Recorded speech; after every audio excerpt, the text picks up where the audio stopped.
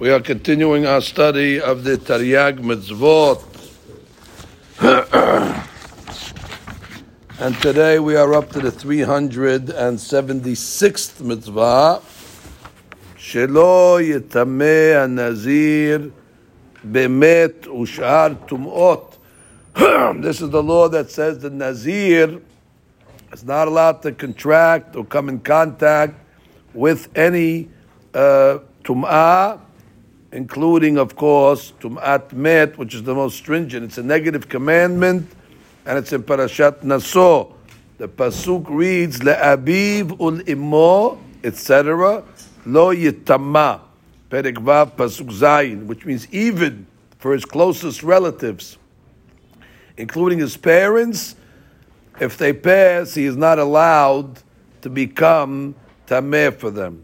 Now the Sefer HaChinuch over here goes through a beautiful distinction between a Nazir and a Kohen.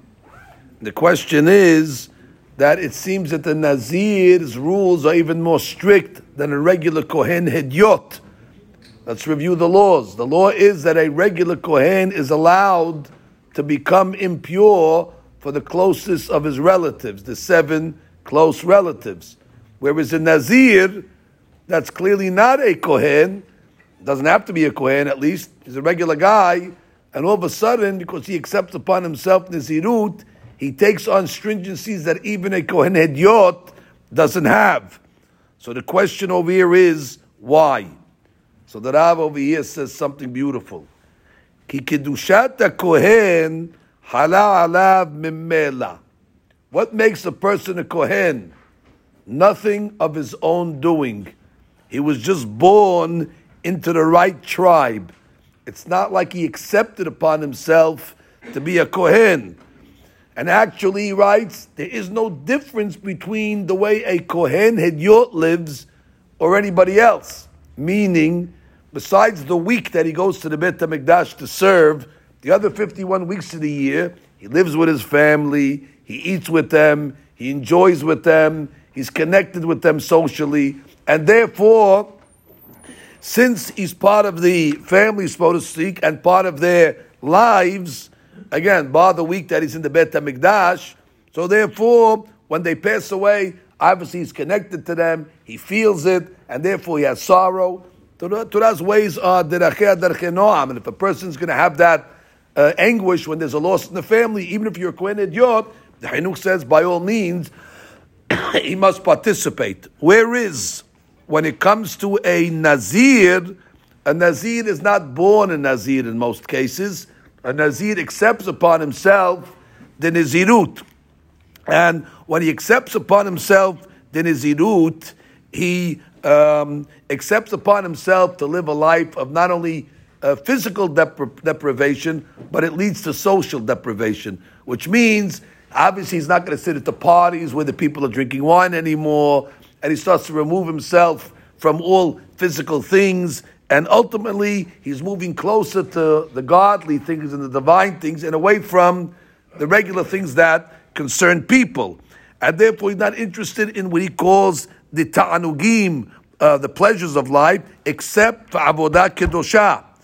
So therefore, this guy over here, the Nazir, basically is like a Kohen Gadol, where a Kohen Gadol is just living in the Beit HaMikdash the whole time. And therefore he's removed from, and it doesn't bother them so much, because they're really out of this world, technically. So therefore, when one of even a family member dies, since the Nazir is so close, connected to God, he's one step out. And therefore, the Torah does not demand him, a man who voluntarily accepted to live a life of separation, therefore he does not have to make a subject of Tum'ah. Now, he does write, and this is obviously a strong question, but wait, after 30 days, the Nazir goes back to regular life, so it's a 30-day item. So therefore, after 30 days, the guy's back in the family, the guy's back to regular life, so therefore why, where a Kohen Hedyot is a Kohen forever. So therefore, why is it then a Nazir that just accepted upon himself a Nizur for 30 days, during those 30 days at least? So you're telling me that he has such a stringency? So he writes, "V'afapisha Nazir yachzor lirdof ta'avotam he runs back after to the desires. Lama yoter hamun mekohen edyot. So he says a big hadush. He says Nizirut is going to be contagious in the sense that once he already tasted the life of Nizirut and he tasted the life of godliness and living in pirishut and abstinence, so the rule is Habalit Taher Misayinoto, that somebody that comes to purify himself, they're going to help him. And odds are either he'll renew his Nizirut or he's still going to live and he's not going to go back to the old life that he had. So therefore, it's going to lead him to his whole focus on what's priorities in life is going to be different even after his Nizirut is over. Now, regarding some of these mitzvot and the laws that apply to the Nazir, there's certain types of tum'ah that the Nazir's Nizirut is broken, which means it's a reset. He has to shave his hair and he starts to count again 30 days. I want to list today the list of tum'ot that invalidate the Nizirut and cause him to restart. So the Hainuk actually lists, if a person comes in contact with a nefil is a child that was miscarried, or a kezayit from a met, or a kezayit from what he calls netzel. Netzel is flesh of a body that started to decay.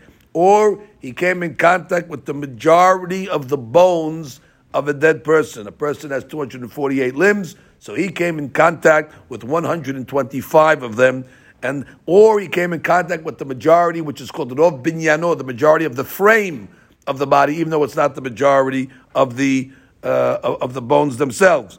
Or let's say he came in contact with a half a kav of bones. That's a shi'ud, half a kav of bones, even though they are not Rov Binyan and they are not Rov Binyan. Or he came in contact with the spine. The spinal column is its own tum'ah shedra, or the skull, which is the gulgolet. A limb, eber min hamet, also is mitameh. Eber min hachai, a limb that comes off and falls off a live person, as long as it has a certain amount of flesh on it, also will bring tum'ah. Half a log of dam from one met also brings the nazir to tum'ah. This means if he touched it, any of these items that we mentioned, if he lifted them without touching it, or in the case of Tumat Ohel, he was under the same roof of these items, it will bring Tum'ah onto the Nazir. This law applies in all places, at all times, man and female alike. The Rambam says a big hadush over here, that a Nazir that makes himself Tameh b'mezid, how many sins does he transgress? According to Rambam, he is in contempt of 4 separate isurim. And they are this isur over here of lo yitama. Number 1, he made himself impure. Number 2, lo yahel devaro. He's a Nazir and he made himself a vow of Nazirut. By becoming Tameh b'mezid, he broke his vow. And therefore, he's in contempt of breaking a vow. He also is in contempt of lo te'acher l'shalemo. When a person makes a vow, he must fulfill his vow as soon as possible. By the Nazir becoming Tameh on purpose, he now delayed his Nazir because he has to start the count again. A willful delay of a Nazirut, Rambam says, he's Oved Lo Te'acher.